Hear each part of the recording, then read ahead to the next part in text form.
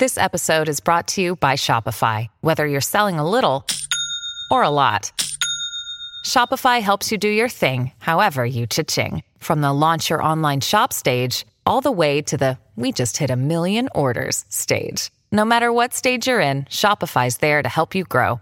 Sign up for a $1 per month trial period at shopify.com/special offer, all lowercase. That's shopify.com/special offer. What's up, friends? And before we hop into the show, I gotta tell you about a local company here because you guys know how much we love supporting local companies. And that's why we're super excited to tell you about Denver Rubber Company. And it may not be what you think it is. Denver Rubber Company is the most reliable local partner for your long-term projects. Since 1972, Denver Rubber Company has provided the highest quality of products from custom die-cut gaskets, molded rubber, to custom contract manufacturing and custom hoses. And guess what? Snow is coming, and we've certainly already had a taste of it. You'll need Denver Rubber Company when it comes to anything snowplows. DRC can cut to size and pre-slot most snowplow rubber. The blades can be cut to any length and slotted for mounting to meet your exact specifications. We went and checked out their warehouse a few weeks back, and let me tell you, it was nothing short of amazing.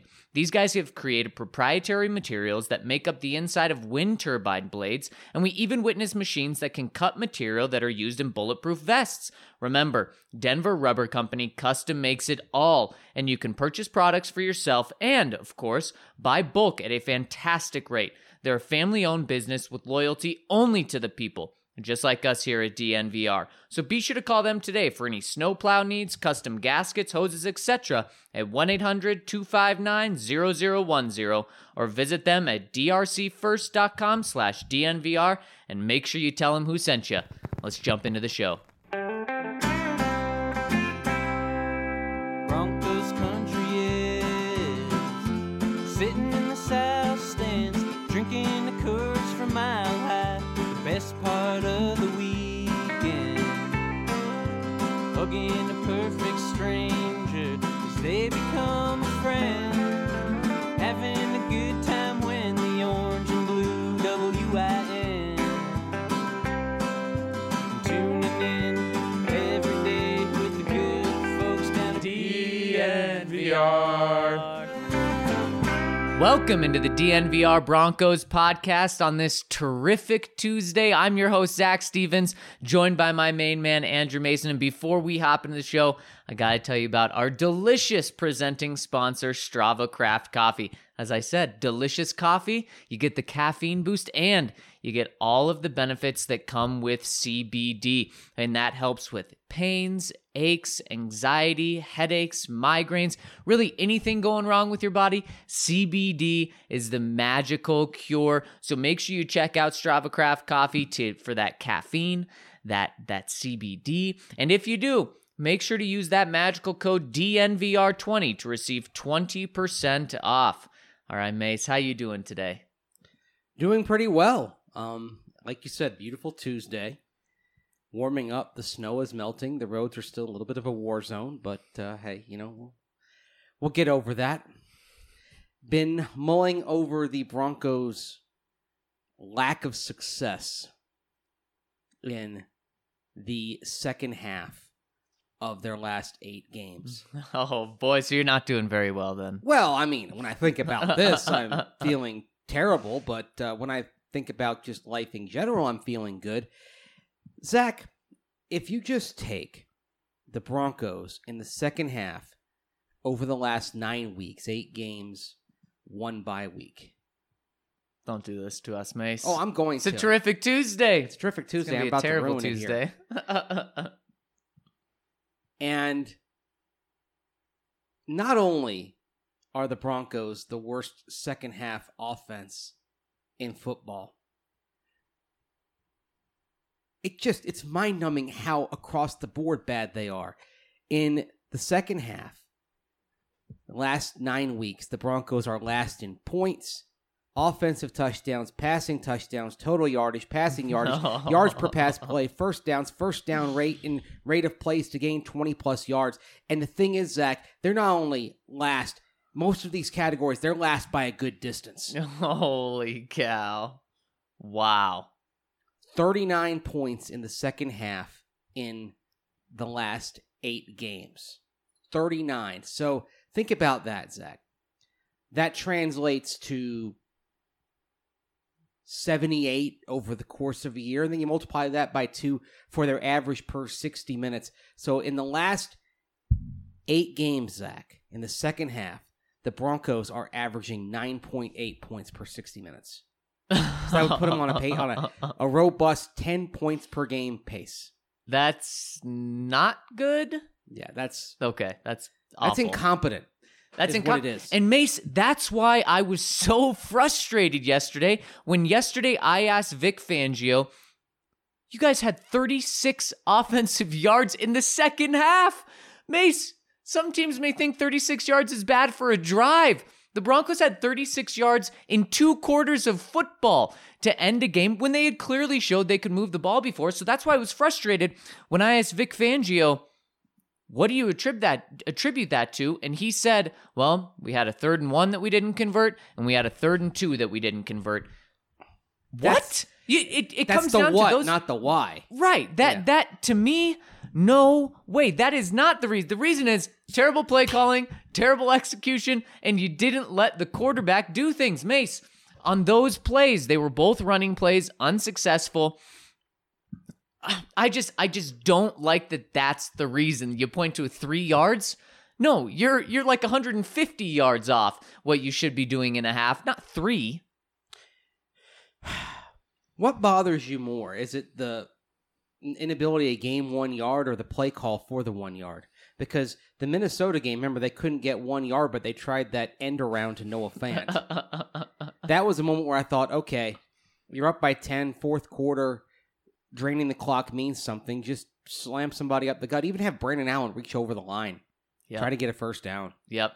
It's like every instinct that they have, or that maybe that Rich Gangrello has in terms of play calling, once you get past the script to start the game, every instinct appears to be wrong. You know, Mace, that's a perfect way to look at it, because one of the 3rd downs was that little toss to Phillip Lindsay where everything's going to the right and they tossed it out to Phillip Lindsay to go to the left. And that's not a bad play call. That's not a bad play in itself, but that's something you do when you're rolling, right? Everyone's buying what you're doing. So when you run to the right and everything's moving to the right, because you have been moving and rolling, the entire defense goes with it. Your left tackle, your right tackle, everyone's been working well. Well, when you put, I guess they were going to the right with the pitch. When you go to your right, and Elijah Wilkinson hasn't been rolling all game, and he misses a block, and then Phillip Lindsay loses a couple yards on that 3rd down. That's not the right call. Now, am I saying take that play out of your system? No, because it's a good call in the right situation. But Mace, that word instinct is the best way to put it, because again, it's not a bad call. Don't get rid of the play, but you just don't do it at the right time. And it just reminds me, you know what? They had 3rd and 7 against Minnesota in the 4th quarter, and you hand the ball off to Devontae Booker on a draw. Sure, he picks up a couple yards, but you needed 7, and he got you, I think, 3. And it's what they do. In that situation, go with Royce Freeman when it's 3rd and 1. Run him up the gut behind a fullback, because you haven't been rolling. So if you're going to run the ball, do that. Man, I'm giving the ball to Drew Lock, because don't forget what he can do. He can run the ball. And they did, I believe, 1 RPO in the game that I remember. I loved seeing that, but I think it was just one time. And it's just that's the perfect word, Mace, is instinct. The instincts have just been off in terms of play calling and when to call certain plays. What's fascinating, Zach, is now let's take a look at how the Broncos do in the first quarter, in particular. Not simply the first half, the first quarter, in the last 8 games, okay? First quarter total yards, they're 4th in the league in yards per first quarter. Oof. 4th in the league in passing yards in the first quarter. Rushing a bit down there, 8th, but still solid. Not bad. Yards per play in the first quarter, 8th, good. Yep. Yards per pass play in the first quarter, 7th, good. rate of plays that gain 20 or more yards, that's down there. It's just not a very explosive offense at times. That's still 22nd. But offensive touchdowns in the first quarter in the last 8 games, Zach, the Broncos are tied for 5th. It's a good offense early. And I think if you're looking at Rich Scangarello and what he does well and what he doesn't do well, the success in the first quarter shows he's excellent when he's on the script. That famed 15-play script that Bill Walsh and his acolytes and the branches of the tree have followed for the last 4 decades now. When he's on script, the offense is dynamic and it's working. When he goes off script, just basically packing it in, parking the bus, the turtle going into its shell. Well, it's a nightmare. Since you can't script an entire game, does John Elway actually have a point? Does everyone owe John Elway an apology? Because everyone's saying, oh, this offense is so dated, it's so bad, you can't do this offense. They need a new, innovative offense. Well, the first quarter would show that maybe John's right about the offense. The offense can work in the NFL, but it's just he hired the wrong guy to execute it. Well, it's also about a personnel as well. I mean, Minnesota didn't win last night, but at times that offense was rolling, just like it was against the Broncos when they went up to Minnesota on November the 17th. Yep. That said, the offense has to reflect the strengths of its personnel and what they are right now, not what you hope they become.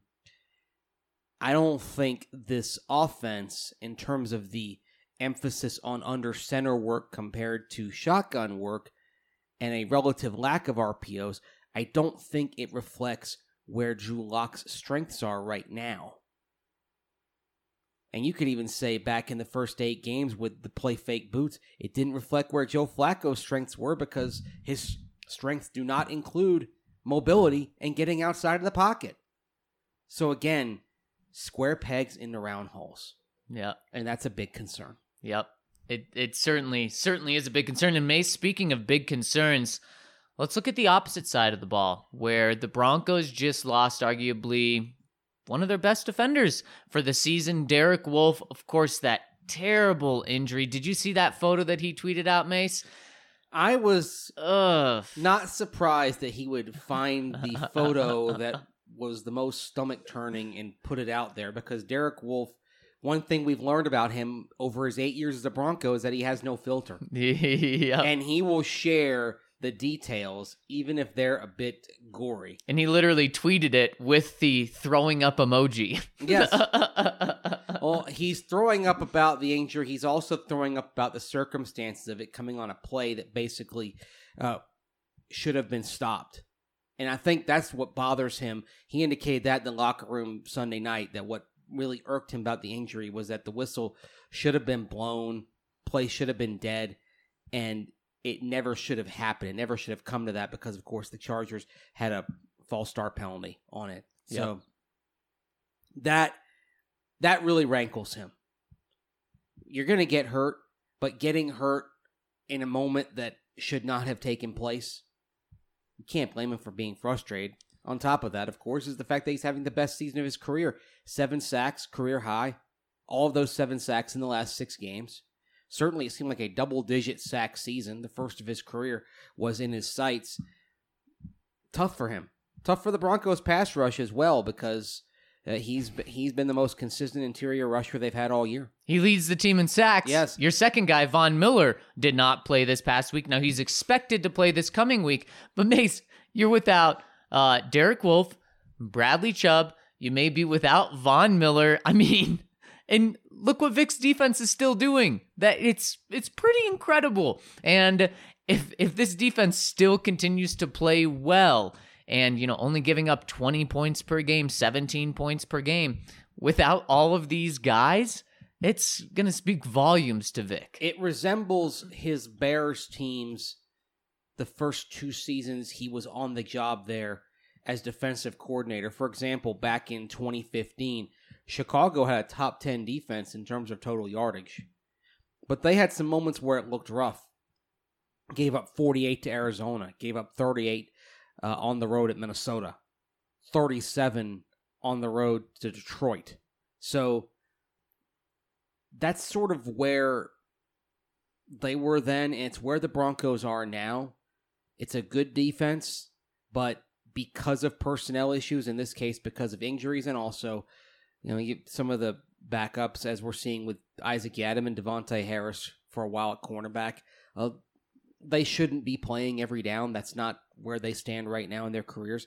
So some of the backups aren't quite there. Some of the first teamers, you're kind of making do what you've got. You had to kind of figure out nose tackle on the fly a little bit, eventually getting Mike Purcell in there.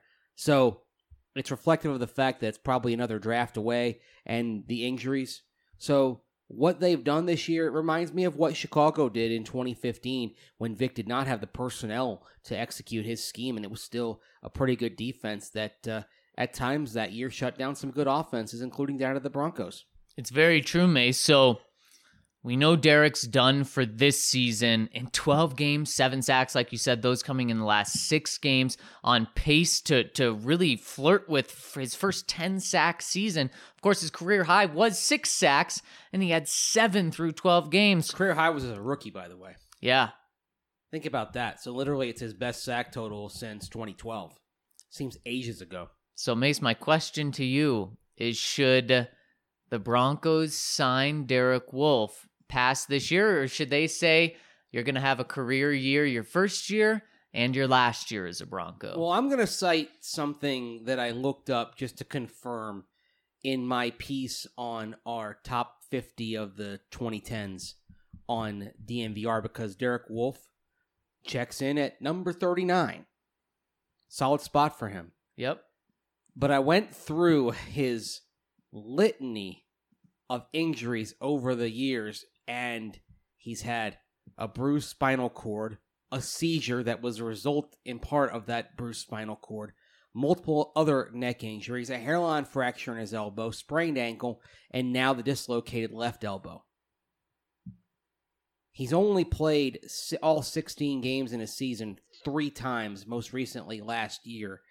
So with Derek Wolfe, you're evaluating him, you have to evaluate the injury history, the accumulation of wear, but you also have to factor in, of all the players we're talking about for the Broncos being free agents in 2020, this is the one most likely to give you a hometown discount. He's coming off a season in which he showed that he's a perfect fit for Vic Fangio's scheme. I'm trying to re-sign him. I like the way he fits in as a starting defensive end in this unit, the way he's flourished in a pass rush role in a sub package. He hasn't been this effective since Malik Jackson was working next to him. I know there are some that are going to look at the injury history and say, no more players with injury histories. But then again, last night I was sitting there watching the Seahawks game, but I was thinking about the Texans the night before. My wife and I were talking about J.J. Watt, and J.J. Watt is likely going to be on the market because there's no more guaranteed money left on his deal. Woo! And my wife said, would the Broncos bring in J.J. Watt? And I said, well, you remember that Bill Kolar, the defensive line coach, was J.J. Watt's first position coach. And J.J. Watt has an injury history a mile long, but would you take J.J. Watt? Without a doubt. Okay. Derek Wolfe has an injury history that is a mile long too, but he's played through a lot of that. Mm-hmm. So I'm re-signing him. If I know he can fit in my scheme, and I know with Wolfe, he's willing to take a hometown discount, I'm trying to bring him back on a 2-year deal. 2 years, say $12 million. It's a little bit of a pay cut. $12 million total? Oh, you think he can get more? Oh, the injury history. I'm trying to get him at 12 over 2. I mean, I would do that as well. That's a perfect contract for the Broncos, but Mace, that tells me it's too good to be true. Probably. Again, you're going hometown discount. If the price for Derek Wolfe spikes to $10 million a year, I'm I'm going to get a little hesitant. That's what I think it's going to be. I think he's going to want a contract similar to what he had because he took the hometown discount last time, and he's going to want to make up for that. Now, Mace, I do agree with you. But what if you give every last nickel as a guarantee? Like maybe a team would offer him $20 million over 2, but say $10 million guaranteed. What if the Broncos come and say, we're going to give you $12 million over 2 years, but we're going to guarantee every last cent and build in some more incentives? I think he'll say make it $20 million over 2. And Mace, this is... But the comparison I gave you is that he gets more guaranteed from the Broncos than he would from somebody else. The guarantee is what it's all about. I'm starting to sound like Tommy or Big Tom Callahan in Tommy Boy.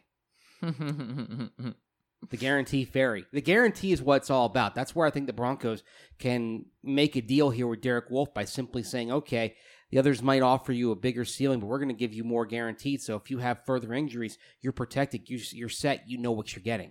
And I think he's going to say, look around the league right now, and if you give me $6 million per season, that's going to make me the 56th highest paid defensive lineman in the league. Now, he's also going to be 30 years old with a long injury history because over the course of his career, after this season, because he'll miss the final 4 games, he will have missed 5, 4, 9, 11, 14, 18 games over the course of his career. Mace, he's getting paid a whole season. He's get his most recent contract averaged out to $9 million per season.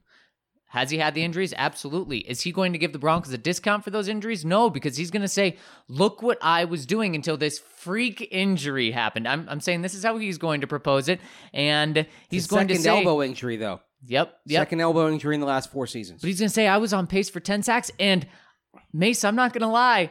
Right before I came over here, I looked up how old he was. I couldn't believe he was 29 years old. I thought I was going to be talking about a 32-year-old Derek Wolfe entering next season. He's going to say, I'm a young 30. Look at these guys. Except for running backs, everyone can play into their 30s. The more I think about this, the more I think maybe there's actually, it's not going to be as easy. Because when I think about this, would I re-sign him for the money that I think he's going to want? Personally, I wouldn't.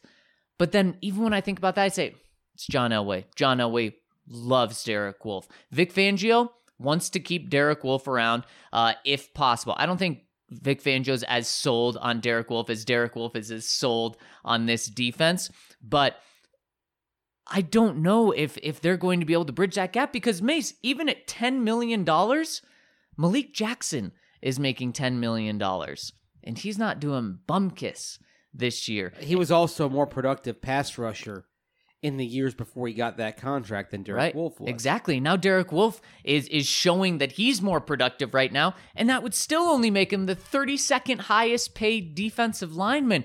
Now, do I think Derek Wolfe's going to go out and get $20 million? Absolutely not. But I think the Broncos are going to be saying what you're saying, 2 years, $12 million.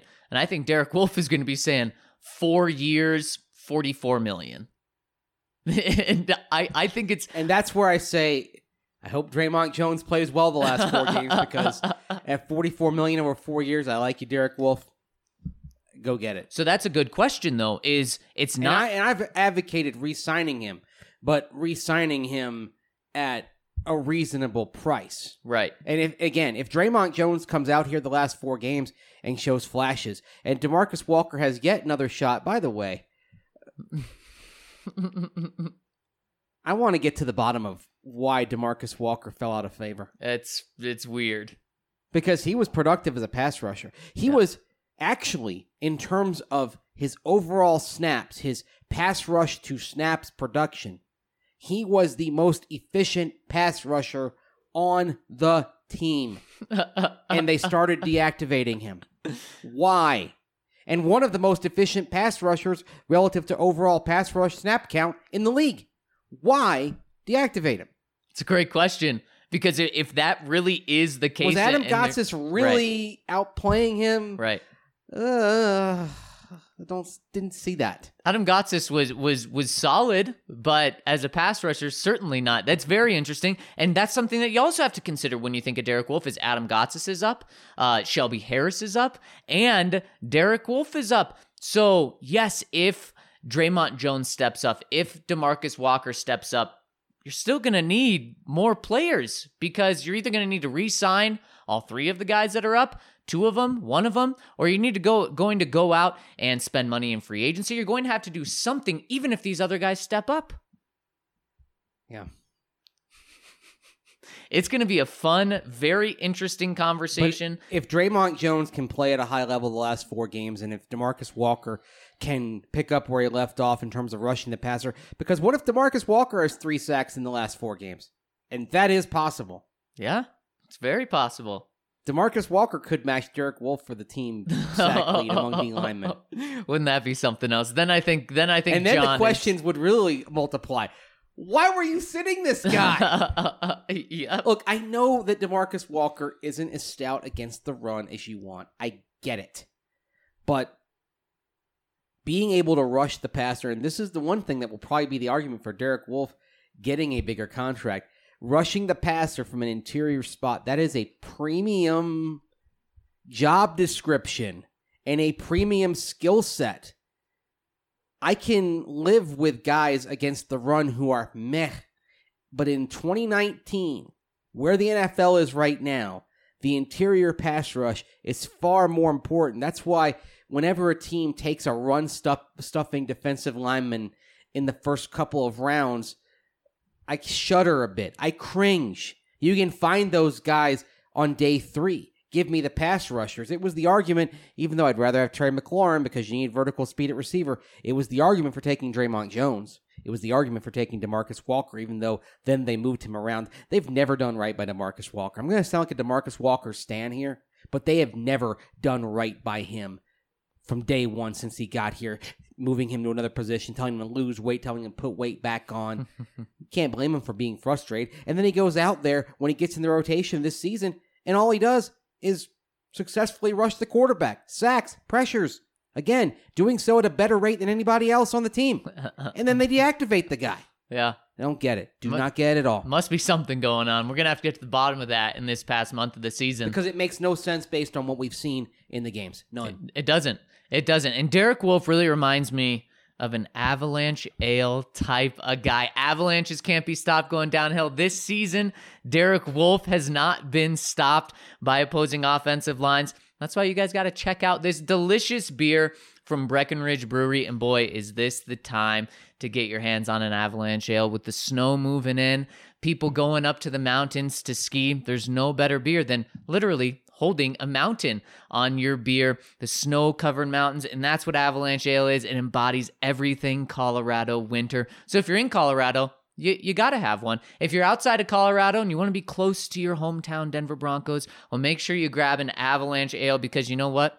It's some damn good beer, just like all the beers at Breckenridge Brewery. And after you enjoy, maybe the next day after you enjoy an Avalanche Ale, make sure you check out the Green Solution, which has 17 Colorado locations and an express checkout to get you in and out as fast as possible. So get on your phone right now, go to their website, mygreensolution.com, order your flour, concentrates, edibles, and topicals online, and head to the closest Green Solution for pickup. And use that magical code DNVR20 for 20% off your entire purchase.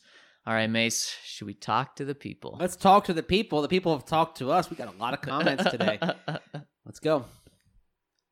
Oh, okay. I was going to let you take the first one because it's a shout out to you. Oh. From True Champ Fan 24. So you get started. First one coming in, like you said, Mace, from True Champ Fan 24, our guy. He says, oh my gosh, there's so many comments today. He says, happy Drew frickin' Sember. Zach, quick shout out to you. Tyler and I really appreciate the support. What a game. After the first quarter, I was certain we were about to drop 35 on the Bolts, but then our OC started playing prevent win, and I lost my mind, only to be made worse when I flipped the channel in the third to see how my Utah Jazz were doing against the reigning champs, down 76-40 at half. at least we got that dub. Of course, True Champ fam, I'm always here to support you. Oh my gosh, yeah. You know what? Until this team shows that it can score at least 25 points, I'm never going to be convinced that they're going to do it. So when they got up 14-0, I'm hoping against hope that they'll keep their foot on the accelerator, but deep in my gut, I knew it was like that rumbling after a bad meal, that rumbling in your stomach, that it's not going to work out. And lo and behold, they only got to 23. Actually, when the Chargers tied it, before the pass interference call, I had a tweet ready to go that said, well, here's a great chance for the Broncos to snap this streak because they get an extra 10 minutes to get 6 more points. Yep. With a touchdown, they could win the game and snap the streak. Yep. But of course, then Casey Hayward had the PI. Mace, anytime the Broncos get 17 points on the board in the first half, or 14 on the board in the first half, I think to myself, this is great. They're going to find some way not to get 25, and it's happened every single week. Here's the problem. They're operating from an outdated template. I remember hearing this from Broncos defenders back in 2015, and even hearing it from Bucs defenders back in the early 2000s and late 1990s when they had an elite defense with 2 Hall of Famers and another who should be in John Lynch.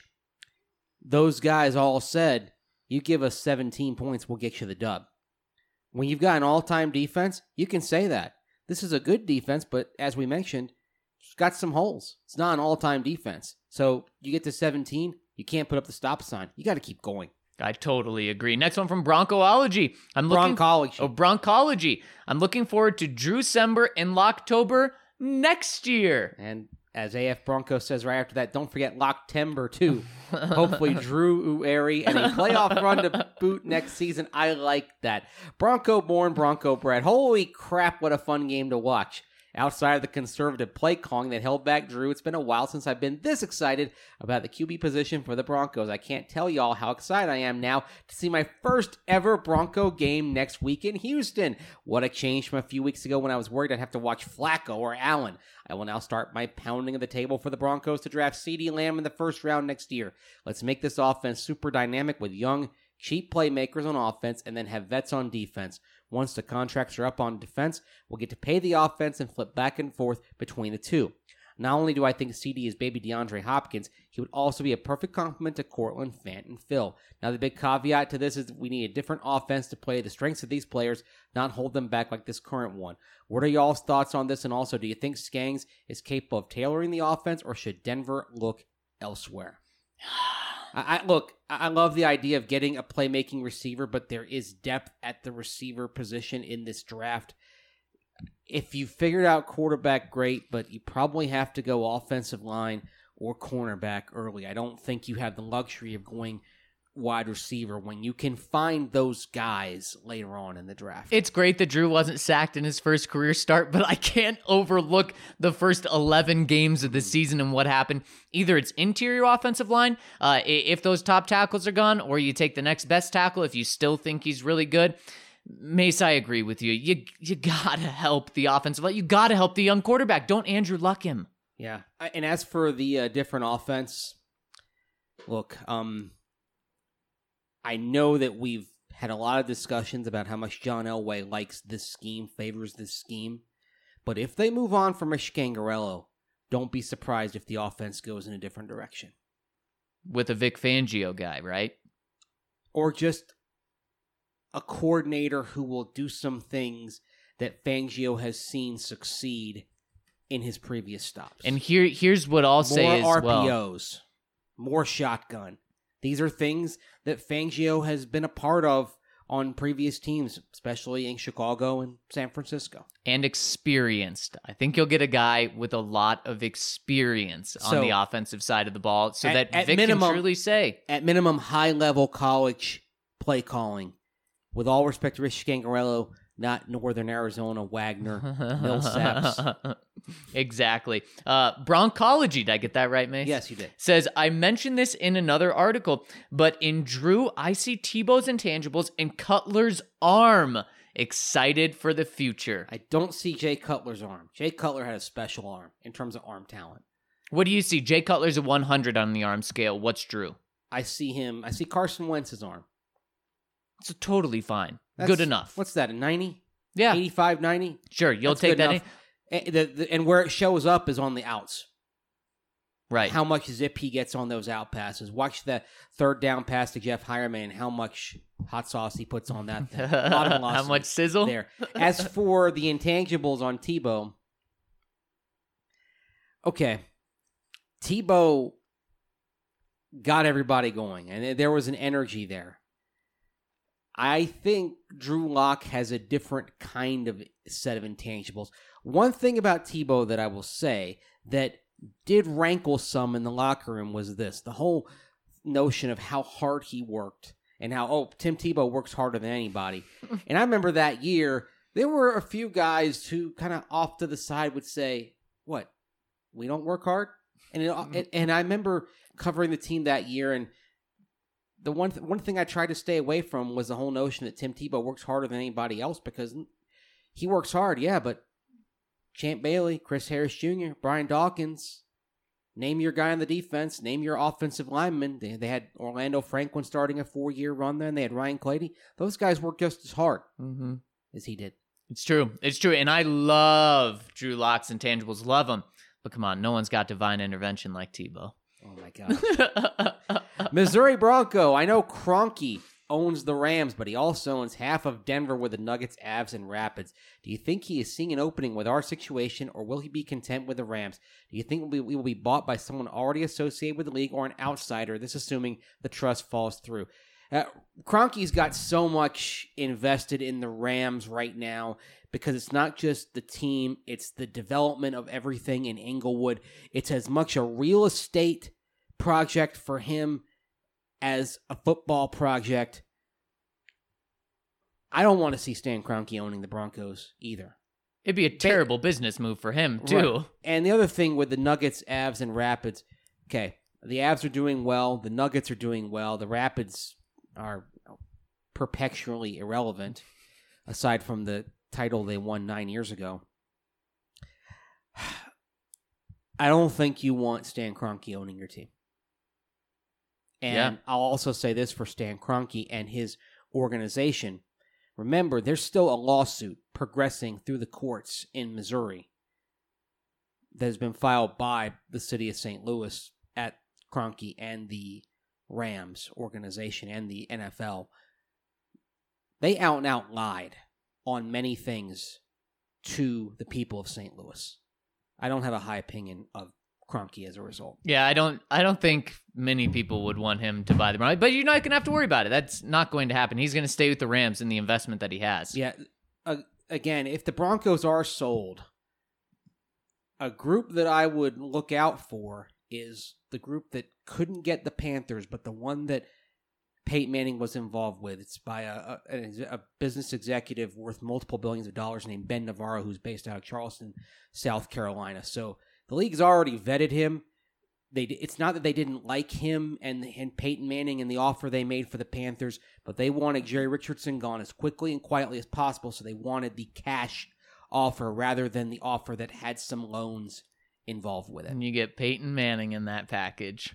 That is one that I would keep my eyes on if the team is ever sold. Yep. Next one coming in from the Real Links. I think what we mean by building on Locke's performance on Sunday is we want to see him play consistently at this level.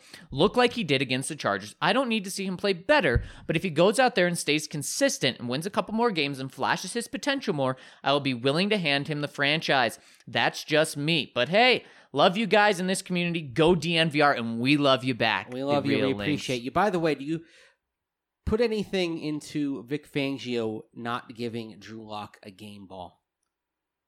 Mace, I'm rolling my eyes. How does he not get a game ball? I understand Alexander Johnson played through injuries. Derek Wolfe also got a game ball, I believe, for everything he's done, and there was a third. Was it McManus? It was McManus.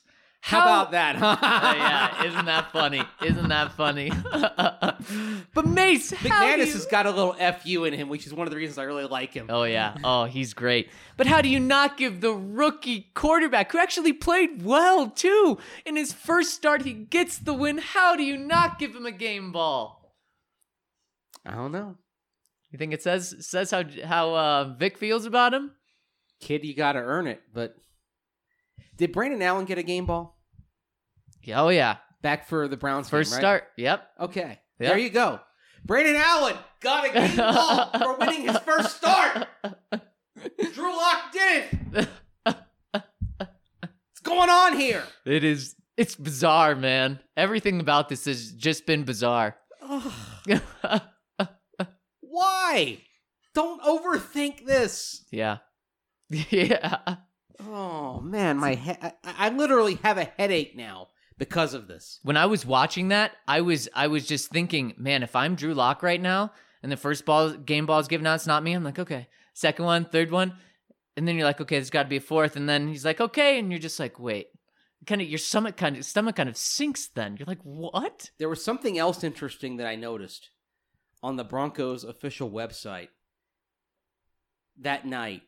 The lead story, the lead picture was Vic Fangio for his post-game speech.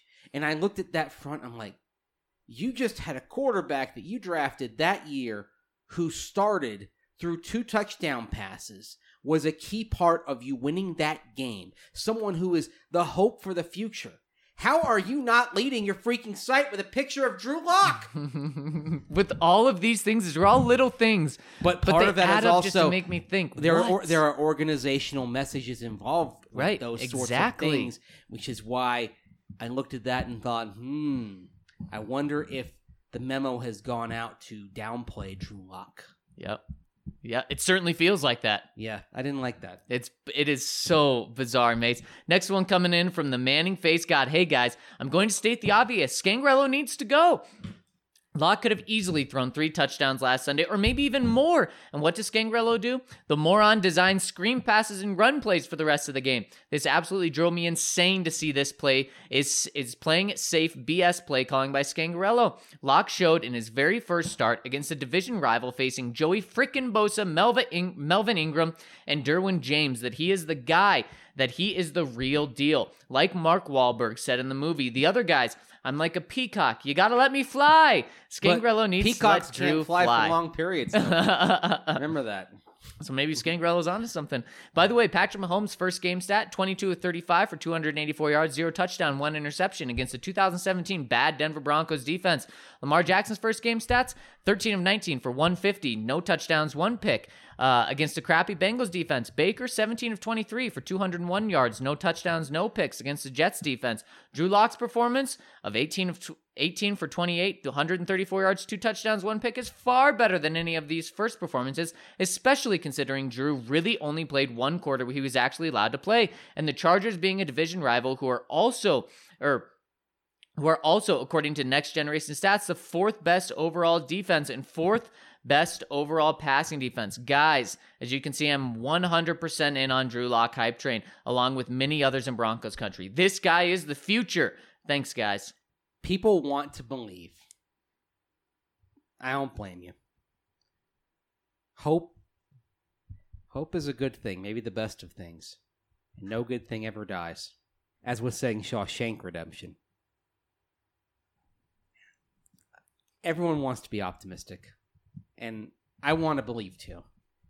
But they've got to let him show what he has. Look, Vic Fangio warned against the fallacy of a false positive or a false negative.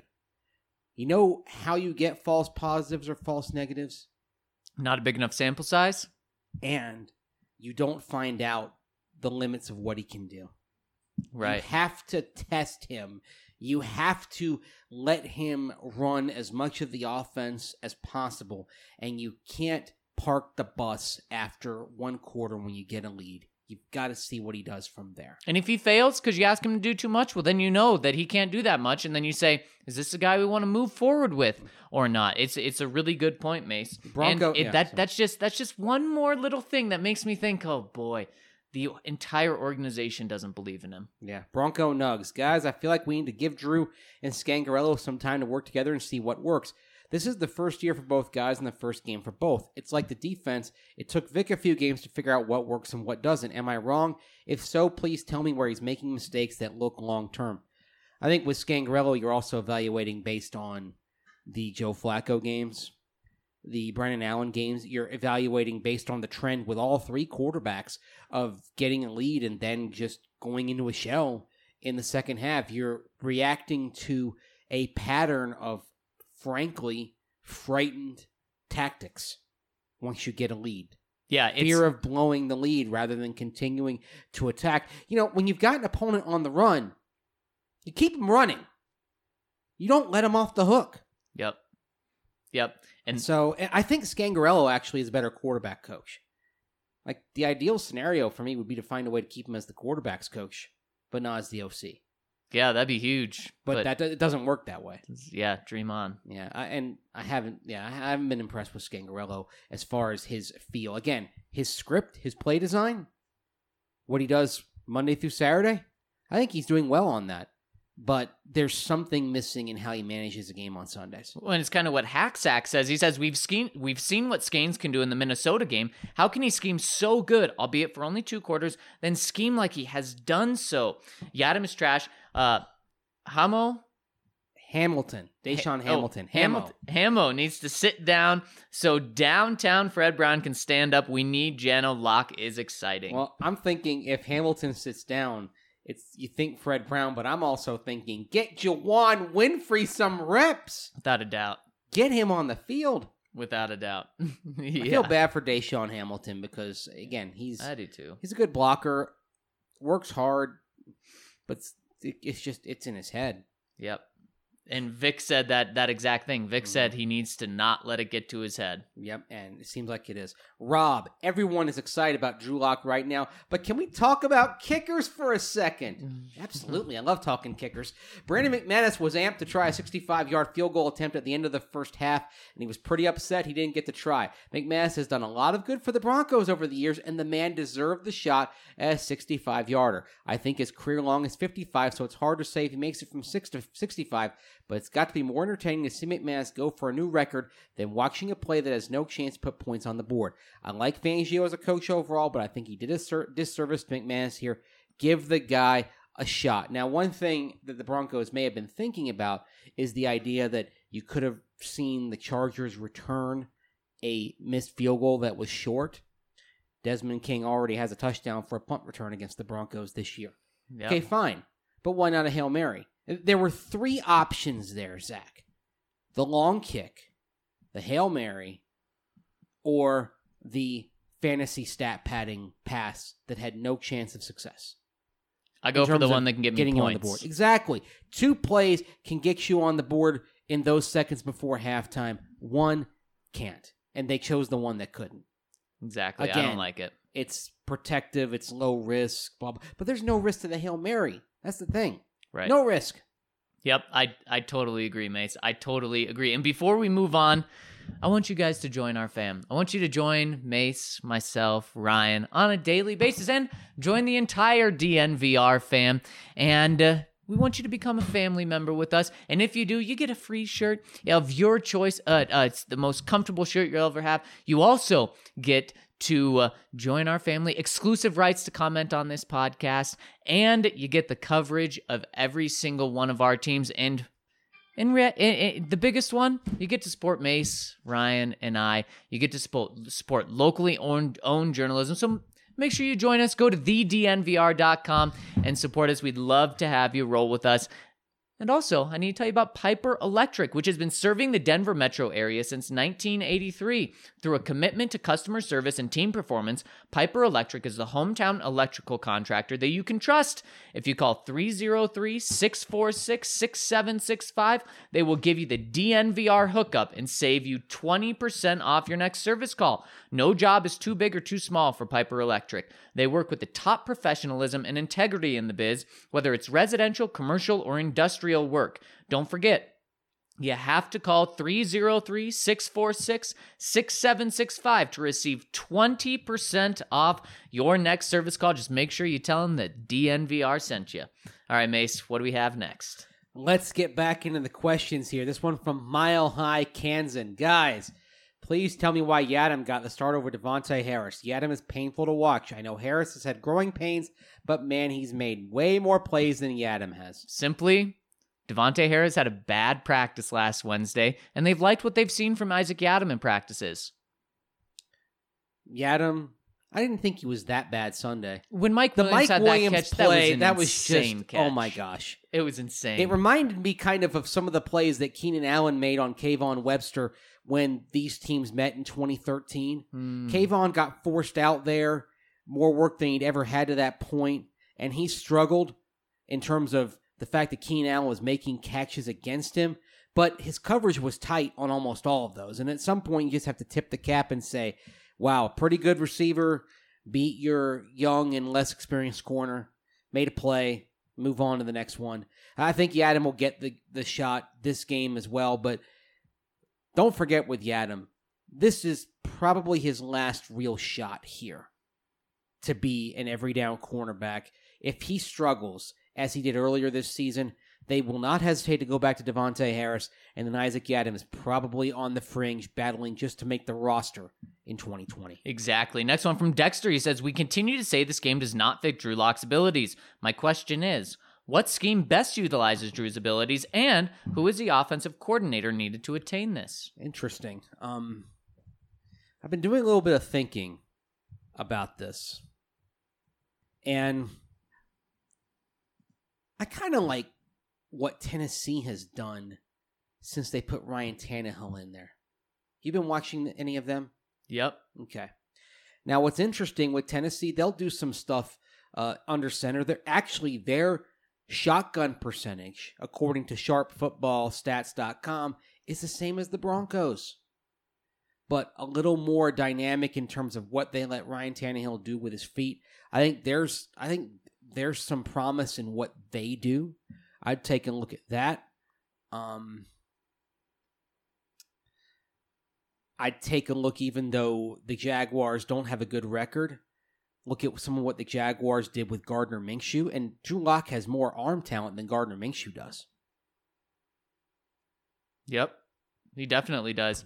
But Minshew is able to discombobulate the defense with his legs a little bit, and you've got the power running. Now, the only thing with that is the Broncos don't have a power runner like Leonard Fournette, and we saw how he could kind of wear down the Broncos D back in Week 4 when the Jaguars came in. Right, Mace, we've talked about Carson Wentz and Doug Peterson. Why you're not getting Doug Peterson? What about Press Taylor, the quarterback's coach for the Eagles? Now, this is never going to happen because he's 31 years old, and I don't believe the Broncos are going to go extra young if they move on from Scangarello. That'd be interesting. Might be interesting. But I think after this go-round, if they move on from Rich Scangarello, you mentioned it, this is probably a more experienced hire. Yep. Again, whether it's high-level college or the NFL, somebody who has successfully called plays before. And I mean, I got to emphasize successfully here, because you take Zach Taylor, the head coach in Cincinnati, for example, his play-calling stints, both at the University of Cincinnati and briefly for the Miami Dolphins, weren't great. Right. So he's had the right kind of training that teams want to see, of course, working under Sean McVay. If you ever work with Sean McVay or you're connected with Sean McVay, you're gold right now. Yep. But there are some issues with going with somebody who doesn't have high-level play-calling experience. I think the Broncos are learning about that with Rich Scangarello having never called plays at a level higher than Northern Arizona and the Big Sky. Yeah, I completely agree. Next one from Hey Duke. Abides? Abides? Oh, like in yes, of course. The Big Lebowski, the dude abides. Yep. Yep. Guys. Abides? I don't know. Like the shoe? Yeah. That's why I have you, Mace. Guys, I'm going to go against the grain a bit here and say we need to slow our roll on the Scangarello hate train a bit. Don't get me wrong. I was as frustrated as anyone watching the Broncos nearly snatched defeat from the jaws of victory yet again by trying to ride a lead for 3 quarters. But I'm not 100% convinced we are being fair to Rich here. After all, play calling is the offensive coordinator's purview, but overall, strategy management of the game is squarely on the head coach. When I see an offense completely change gears like the Broncos have tended to do if they get up by a couple touchdowns, my assumption is that the head coach has given the order to chew clock. Is it possible that what we saw in the first half of the Vikings game in the first quarter of Sunday was actually Scangarello unchained? Fangio has shown he has the guts to go for the kill at the end of the games, but I have to wonder if he is not the architect of the old school, boring, grind the clock approach to play with even a moderate lead. Thoughts?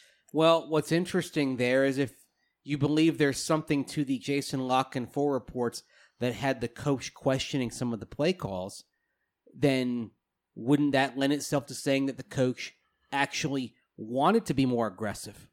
Yep. At times. Yeah. The other thing to consider here with Rick Scangarello is, again, to go back to the script. Sometimes with coaches who are versed in the West Coast scheme and emphasize that 15-play script, there's a drop-off. Look, there were times for Mike Shanahan when he was here, especially after John Elway, when he got into the Brian Griese, Jake Plummer, Jay Cutler eras, where the offense was terrific at the start of every game. That script was on point. After that, kind of lost their way a little bit, did better. I think the thing with Scangarello that concerns me is this. Some of the issues in the course of the last 3 quarters of games have focused on being aggressive when you should be cautious, or vice versa.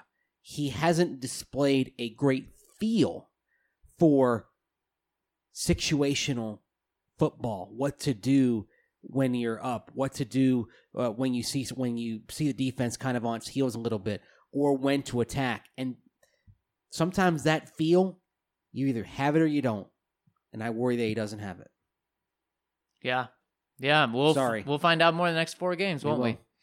Next one coming in from Big Al 80. Hey guys, it's been a while since I commented. You guys are great. I'm so glad Drew is playing, and I'm pumped about what I saw from him.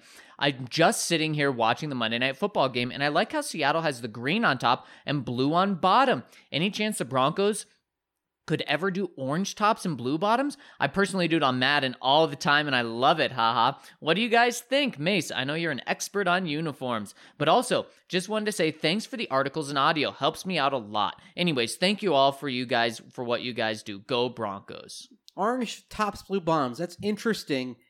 I would personally prefer blue tops and orange bottoms if you're doing the orange on blue. There's something about like the Seattle look. They had the electric green, highlighter green on blue last night. And I kind of like the jersey to be darker than the pants. Does that make any sense? Sure. Maybe that's just kind of my years of watching NFL. It's sort of my old fuddy-duddy thing.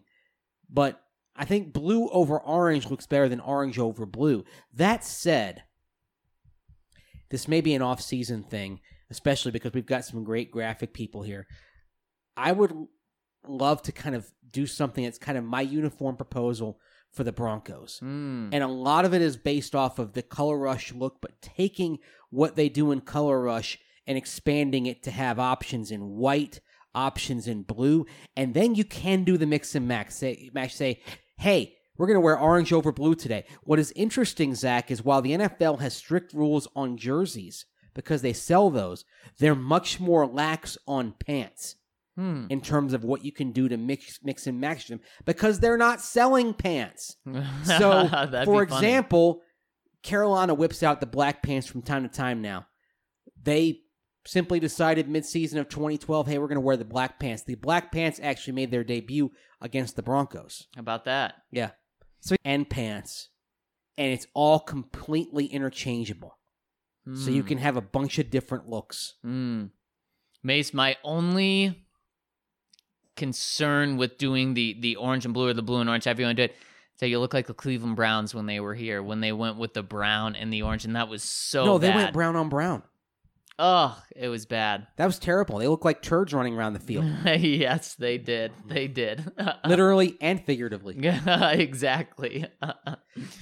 Fargo Bronco 95. Hey guys, hello from the frozen tundra of Fargo, North Dakota. First ever comment here. I felt it was a good time with Mace shouting out my city last week. Hey. Nice, thank you. I've been listening since the offseason and recently became a subscriber. I've been a diehard Broncos and Nuggets fan ever since I was a kid growing up in Colorado. It may be Vikings land up here, but there are a lot of Broncos supporters around here too. No question for you guys, just wanted to say hello.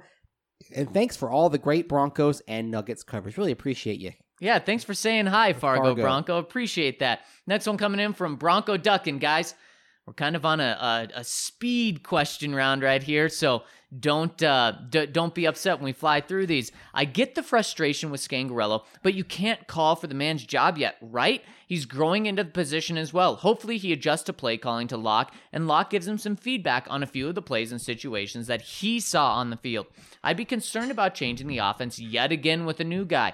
Really hope Scangarello opens it up a little more in the final part of the season. I'd really like to see he and Locke develop chemistry. I think there's hope for Scangarello. The next few games will tell us a lot. For the first time in a while, I felt hope for the quarterback position. It's a good feeling to have again. Do you think Scangarello was frustrated with Locke changing the play on the Sutton touchdown? How would that play out in the quarterback room after the game? I don't think Scangarello had an issue with that because the play design involved for the potential of a change, as we learned on Monday, to be able to look and tell Cortland Sutton, hey, it's going to be a fade there. So he had that ability to make that change in the huddle, had that authority to do so.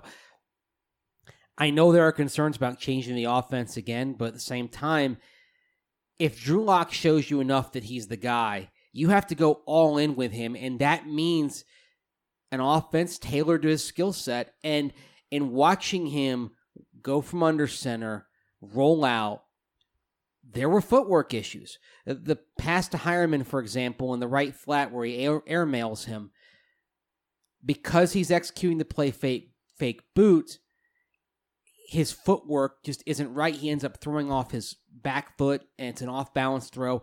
When let's say you're, instead of a play fake boot, you're doing a play fake out of the shotgun to, say, Philip Lindsay, and he's coming left and across, and then Drew Lock kind of moves laterally without that initial drop back, just moves laterally and then sees Hireman.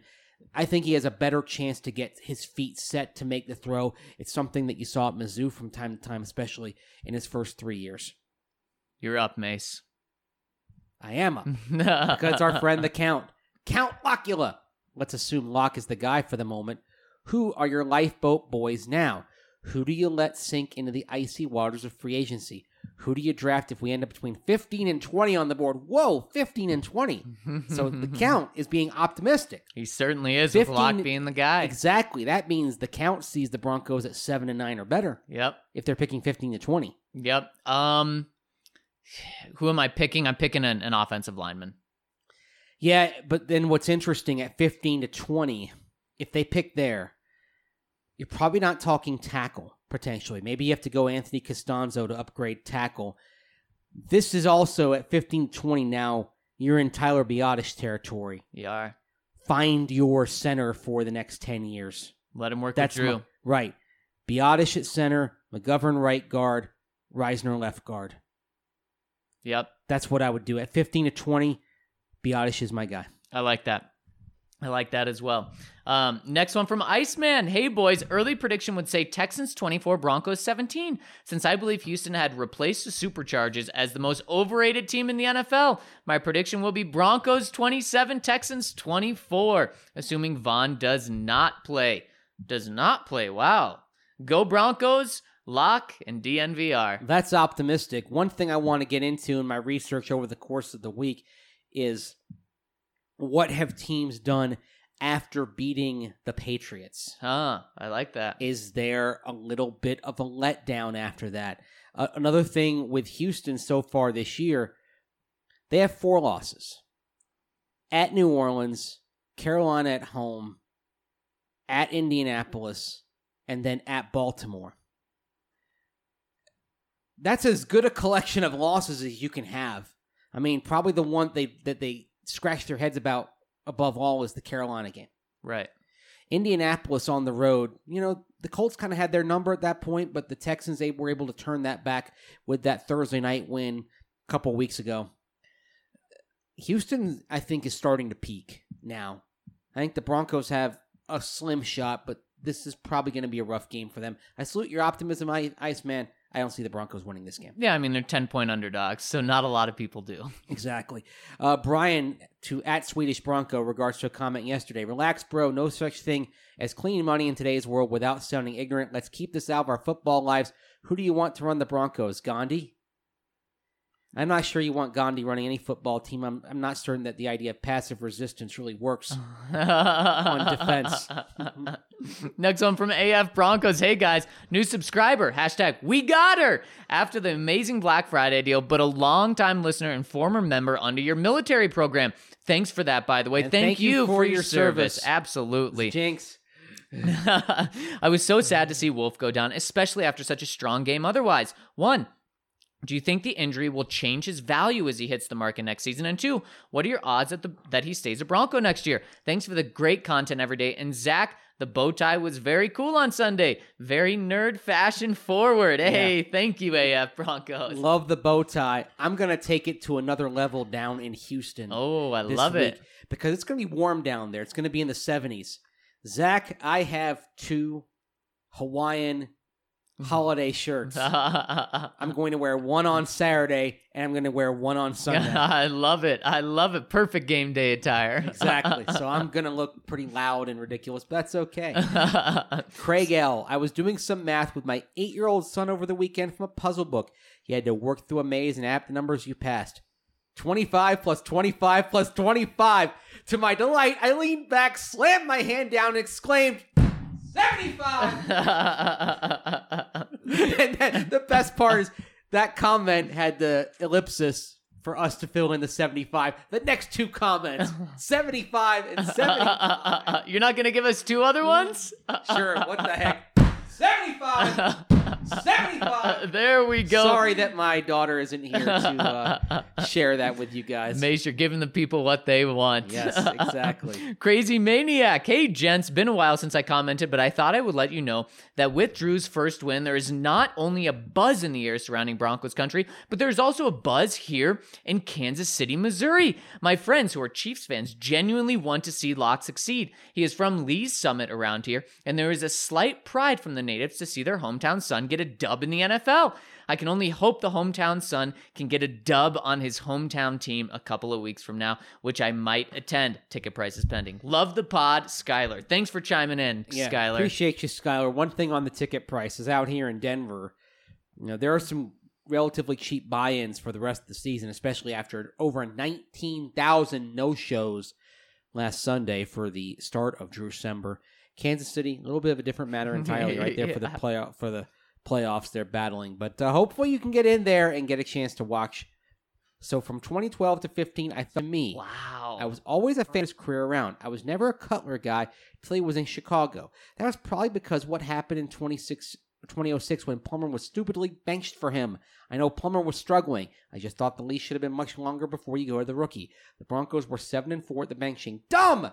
Anyways, I'm looking forward to future games when all of a sudden we unlock the future. I love that. But there's one thing that's interesting, Andrew, and if you listen to this part of the podcast, I hope you'll respond to this, because Peyton Manning was a Bronco for as long as Jake Plummer, 4 seasons. No, that's a good point. And Peyton played for another team before, just like Jake Plummer did, because Jake was an Arizona Cardinal for the first 6 years of his career. So I guess what I look at this and say, okay, why is kind of the feel different that Plummer's sort of a real Bronco, but you just rented Peyton Manning? It's a really, really good question, Mace. That's a good point. Maybe it's because Jake Plummer with the Cardinals didn't take anything from the Broncos, but Peyton Manning as a Colt did take some things from the Broncos, particularly 2 playoff routes. In excruciating fashion. Yes. Next one from Wyoming Bronco. This was the first game in the last 2 years that has actually given me hope for the future. Drew Lock brought the fire that I believe had been missing for some time. Just a couple quick questions. 1, what is going on with this defense? During the fourth quarter, Charger wide receivers were getting wide open. It got me a little frustrated at times. Also, the defense has now given up 4th and 19 during the Bears game, and now a 4th and 11 during this game. What is going on? Mace, do you have any quick responses? Some coverage breakdowns. And then also on the 4th and 11, just a great play by Mike Williams. I don't put that Incredible. alongside what happened on 4th and 19. Sometimes, with the case of Mike Williams, this was just a player making an amazing athletic play on the ball. There's no defense for anything like that. There's not, no matter if it was Chris or anyone. As for the team sputtering out after the rhythm during a first quarter, I keep coming back to the script, and I think when Rich Gangrello in the offense gets off script, he has to go based on feel for the game, and I think his feel for the situation has been totally wrong. That the feel, to me, should say keep attacking, keep going. Yep. You got some momentum, you got him on the run, keep him on the run, and his feel and instinct appears to be to shut it down and park the bus. In my opinion, you should shut it down and park the bus when you feel comfortable putting your backups in. You're not comfortable putting your backups in up 14 after the first quarter. You're not putting your backups in. NFL coaches are sometimes a risk-averse lot, and they may say, oh, we're up 14-0, and we've got a rookie quarterback, or we have Brandon Allen, if that were the case, and they can just say, nope, we got to pull it back. But they did the same with Joe Flacco. Joe Flacco, a veteran quarterback, Yep. who you thought was in his prime. In week 5, you go out to L.A., you get up early, get 14 points, and then pull it back. Come here, boy. Put that stallion back in the stable. Anyway, Miller Life 58. Hey, fellas, after basking in the hope that Locke is the guy, I saw a video pop up of his parents after the game talking about their excitement and how Drew did. His dad mentioned that he was extremely thankful for the awesome plan the Broncos have had with Drew and sticking to it all along. Is there something that I am missing? Wouldn't the better plan be to play Drew as soon as he was healthy, or at least let him practice? Didn't know if you guys knew anything more about it now. Thanks for all the content. First of all, on the plan certainly got waylaid by his stint on injured reserve, by the injured thumb. Yep. So any plan since then is still a contingency plan. If he doesn't hurt his thumb, when do you think Drew Lock gets in there? Earlier? Cleveland game, right? I'd hope. You'd hope that. I don't just think have they're in the too market much for. hope. I don't think they're in the market for Brandon Allen if Drew Lock is healthy. I hope. Yeah, I mean, he was on the path to be the backup. Yes. Yeah, let me just say, I don't know if Drew Lock would call the plan, quote, awesome.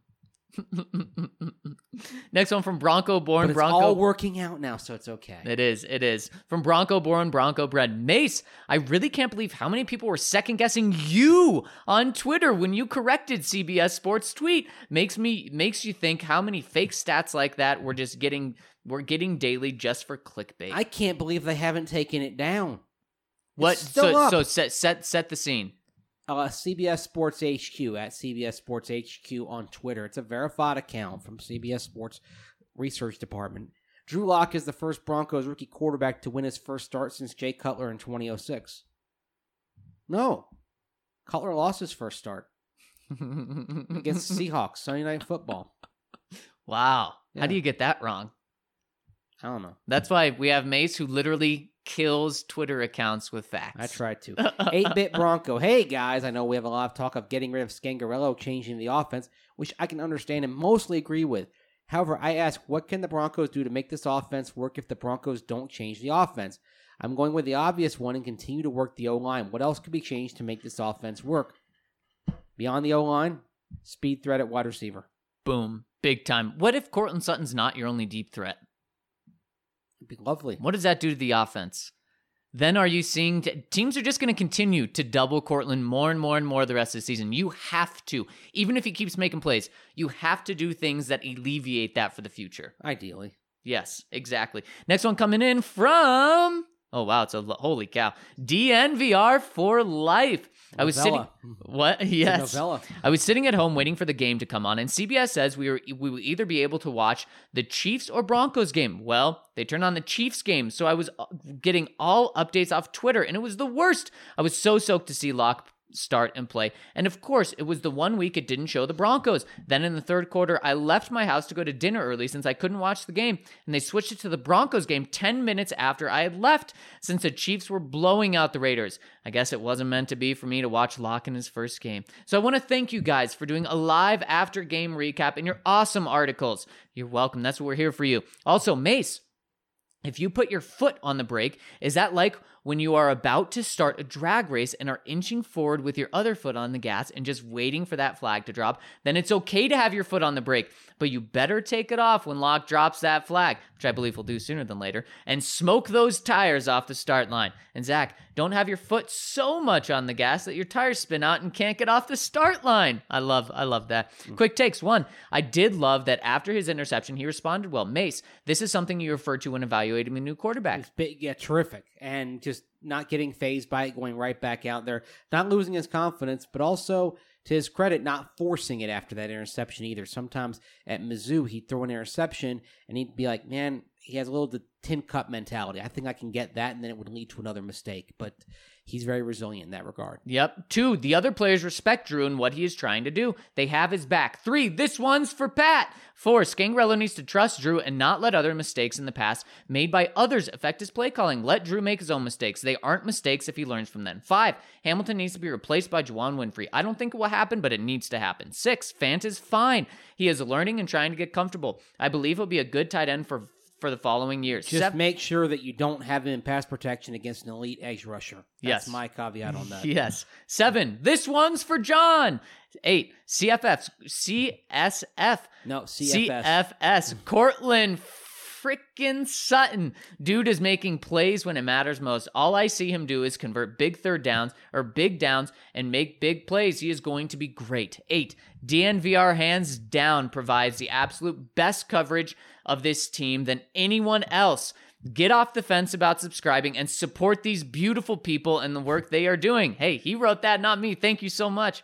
You guys are absolutely killing it. I'm so glad 2 years ago when I was searching for a Broncos podcast that I came across Ryan and Zach. DNVR has some of the most important qualities for a company for it to succeed long term. You guys have created an amazing community, or cult, for us to come together and go through the ups and downs of this Broncos team the last few years. I think I can speak for most saying thank you for being real with us and going through it all, and we hope Drew is able to change this team and start winning some frickin' games and get us back to the Super Bowl.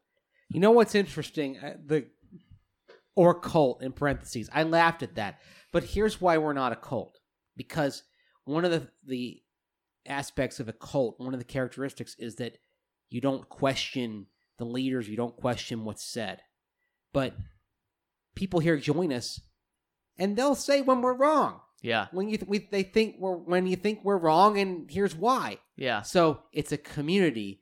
It's a community where we all have some different opinions. We bring it to the table and we discuss it, hash it out. We bond over our shared enthusiasm for Denver sports. Exactly. So thanks for riding with us, DNVR for life. Yes. Pig Tosser 66. Short and sweet today. I'm now thinking that the Jason Lockton 4 was at least 75% accurate. Fangio's comments about the offensive coaches to me confirms that he tells it like it is. I really am getting the feeling that Scangarello is going to be gone at season's end. And if Locke can win one of the next 2 road games, that is all I need to see. These are 2 playoff teams coming up. He would be the guy.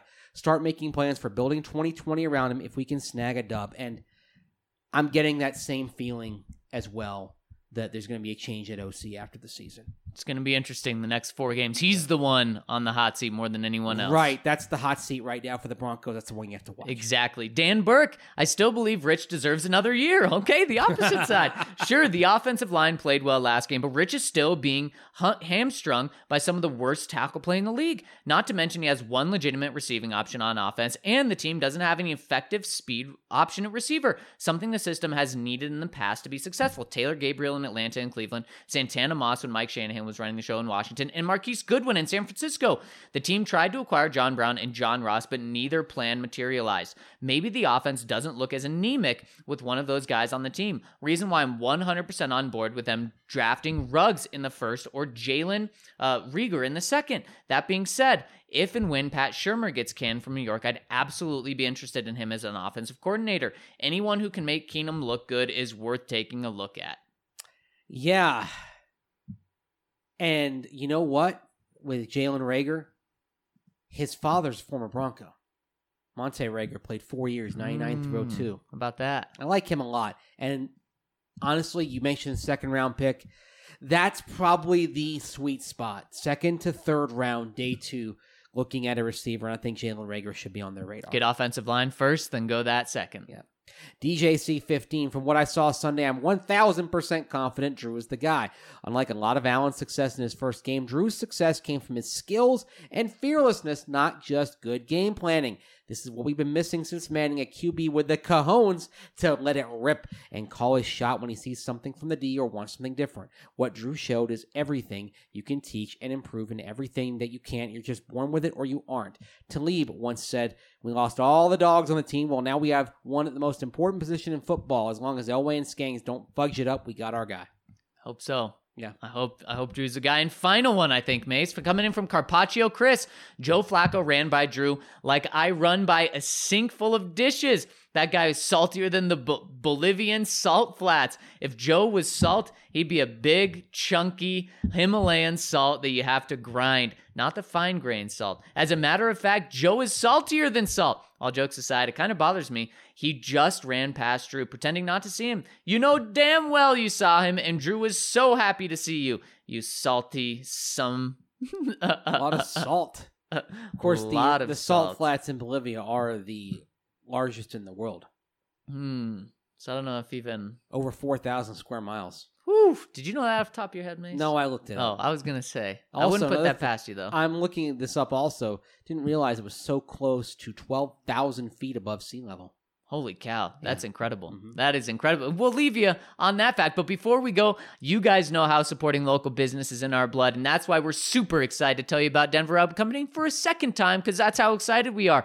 And of course, it's not what you think it is. Denver Rubber Company is the most reliable local partner for your long-term projects. Since 1972, Denver Rubber Company has provided the highest quality of products, from custom die-cut gaskets, molded rubber, to custom contract manufacturing and custom hoses. And guess what? Snow is coming, and we've already had a taste of it. You'll need Denver Rubber Company when it comes to anything snow plows. DRC can cut to size and pre-slot most snow plow rubber. The blades can be cut to any length and slotted for mounting to meet your exact specifications. We went and checked out their warehouse a few weeks back, and let me tell you, it was nothing short of amazing. These guys have created proprietary materials that make up the inside of wind turbine blades, and we even witnessed machines that can cut material that are used in bulletproof vests. Denver Rubber Company custom makes it all, and you can purchase products for yourself and, of course, buy bulk at a fantastic rate. They're a family-owned business with loyalty only to the people, just like us here at DNVR. So be sure to call them today for any snowplow needs, custom gaskets, hoses, etc. at 1-800-259-0010 or visit them at drcfirst.com/DNVR and make sure you tell them who sent you. For Zach Stevens and Andrew Mason, we'll talk to you tomorrow. Have a terrific Tuesday.